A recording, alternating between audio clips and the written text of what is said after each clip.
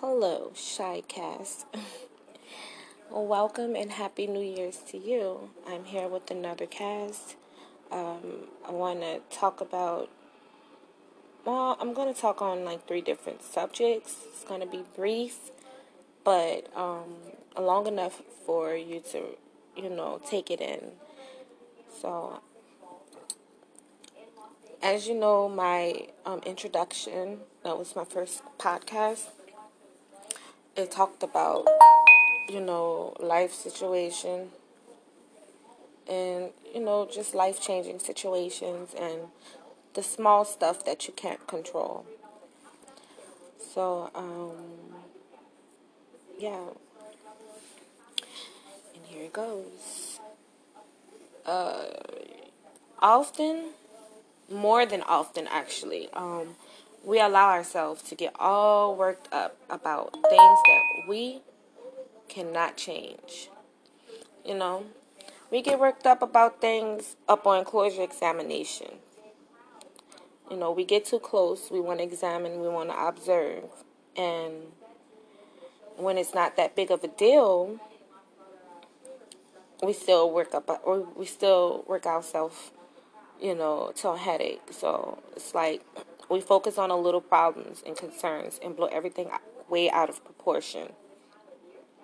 For example, this is, who was this? I think it was a good friend of mine.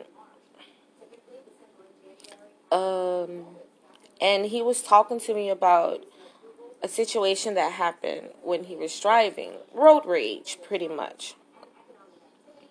So it's like someone must have cut in front of him in traffic. And instead of him just letting it go, he went on with his day. He was just cut off. He just went on with his day.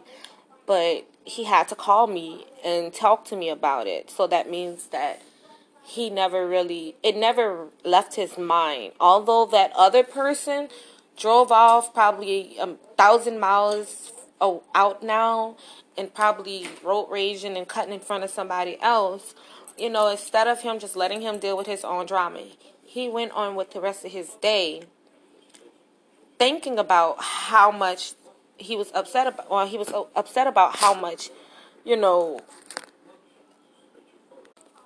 bothered him that this man cut him off, or this other car cut him off.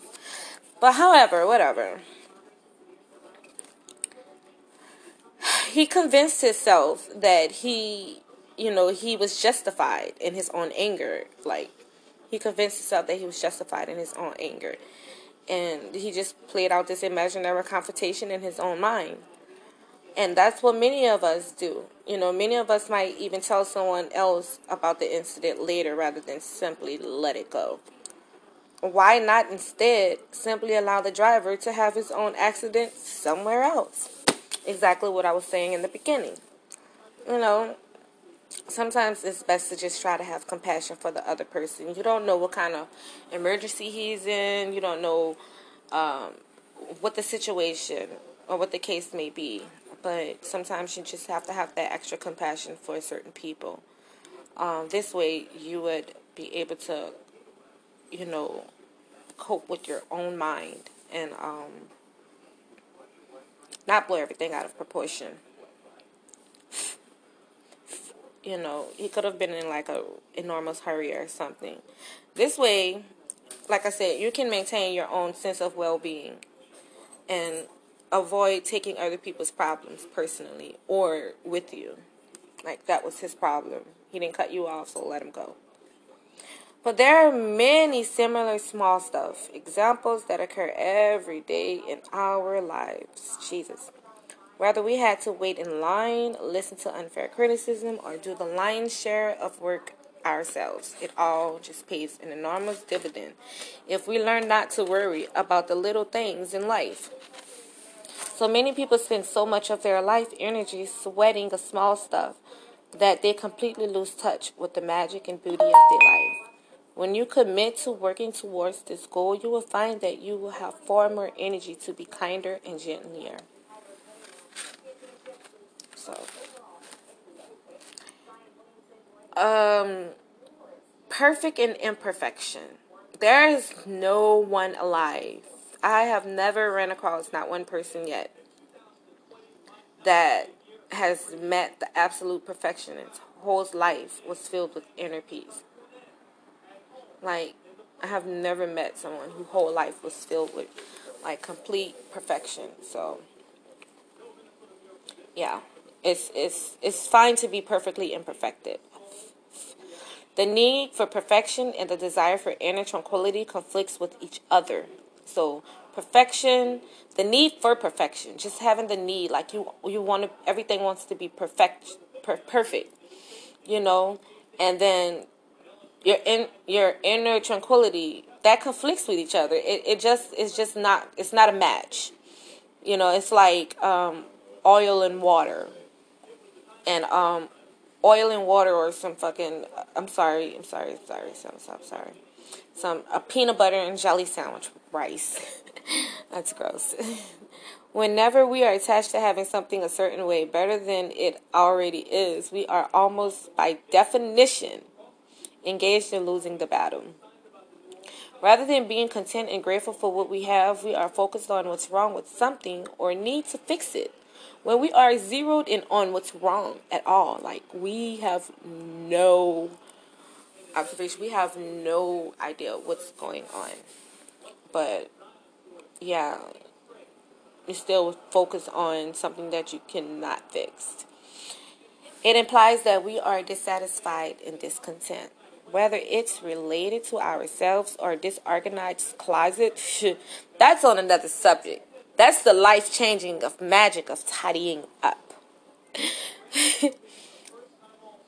Or just, a scratch on the car, imperfection, accomplishment, or a few pounds that we would like to lose, or someone else's imperfections. The way someone looks, behaves, or lives their lives, the very act of focusing on imperfection pulls us away from our goals of being kind and gentle. And this strategy has nothing to do with the seasons to do your very best, but with being overly attached and focused on what's wrong with life. It's about realizing that while there's always a better way to do something, this doesn't mean that you can't enjoy and appreciate the way things already are. The solution here is to catch yourself when you fall into your habit of insisting that things should be other than they are. Just gently remind yourself that life is okay the way it is right now. In the absence of your judgment, everything would be fine. Like, literally. I'm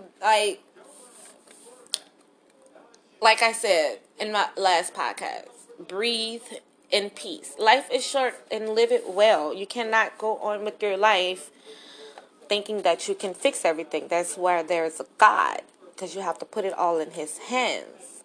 Like, your judgment isn't needed. Everything would be fine.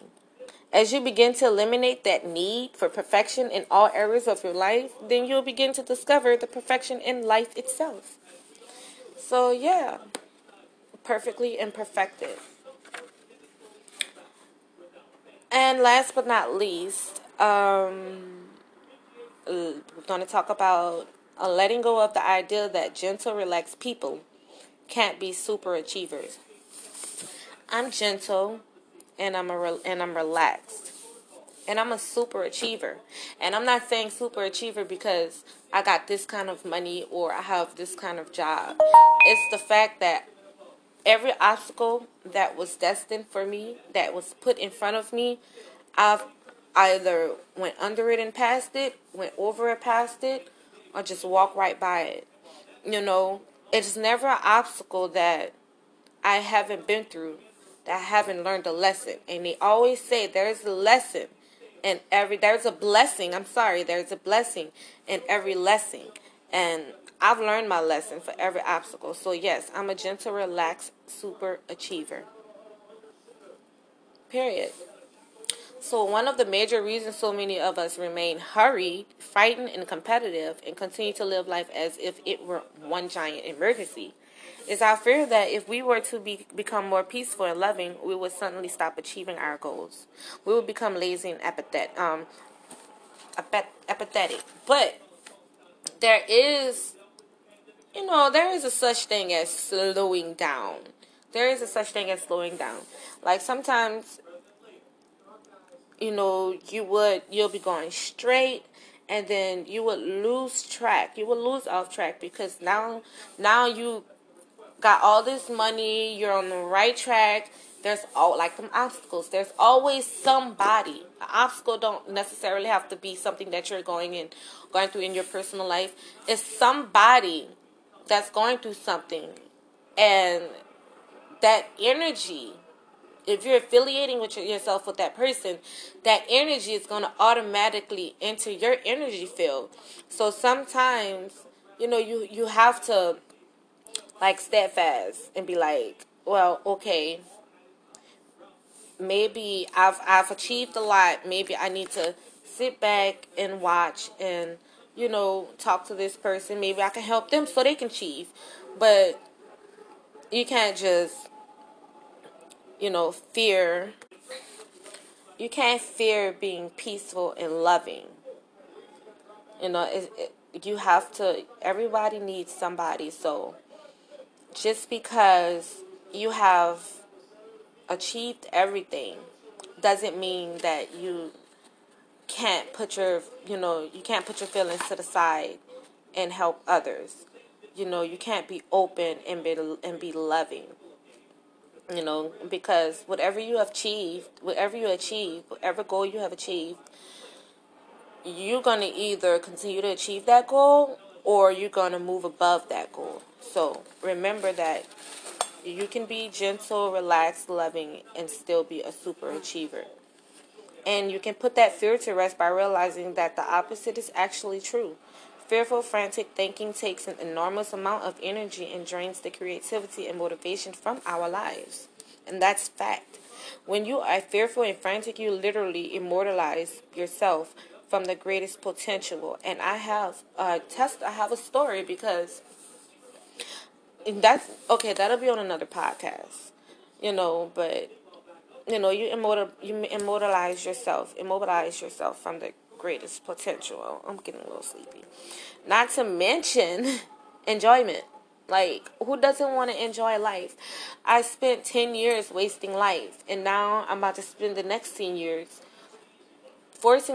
not forcing myself to enjoy life, period. I have to, it's like I'm taking away the bad in those 10 years and putting it into the 10 years that I have in front of me. And it's going to be nothing but good. Good vibrations, good affirmations, all that. So, yeah. Any success that you do have is despite your fear, not because of it. I have had the good fortune to surround myself with some very relaxed, peaceful, and loving people. Some of these people are best-selling authors. They have their own businesses. They're doctors. They're loving parents. They're counselors, computer experts, chief executive officers, policemen. Like I've surrounded myself with all of them, and all of them are fulfilled in what they do and are very proficient at their giving skills, which is love. I have learned the important lesson. When you have what you want, inner peace, you are less distracted by your wants, needs, desires, and concerns. It's thus easier to concentrate, focus, achieve in your goals, and give back to others. So, that's my goal. And I love you guys.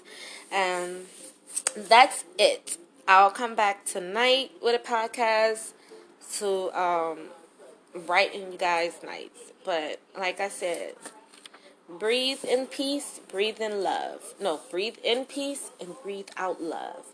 Breathe in peace and breathe out love. Love you guys.